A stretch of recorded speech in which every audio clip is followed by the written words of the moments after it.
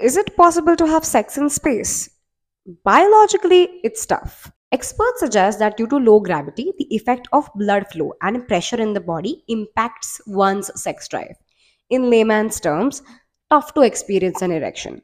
The physics behind this is microgravity in space. Objects and individuals are in continuous state of free fall. In microgravity, there is no up or down, and traditional methods of movement and positioning used for sex on Earth would not work in the same way. Plus, astronauts are constantly monitored, so there's no privacy. Plus, it's against ethics and professional standards for astronauts. That's it from my end. And for more updates, stay tuned to Noelo.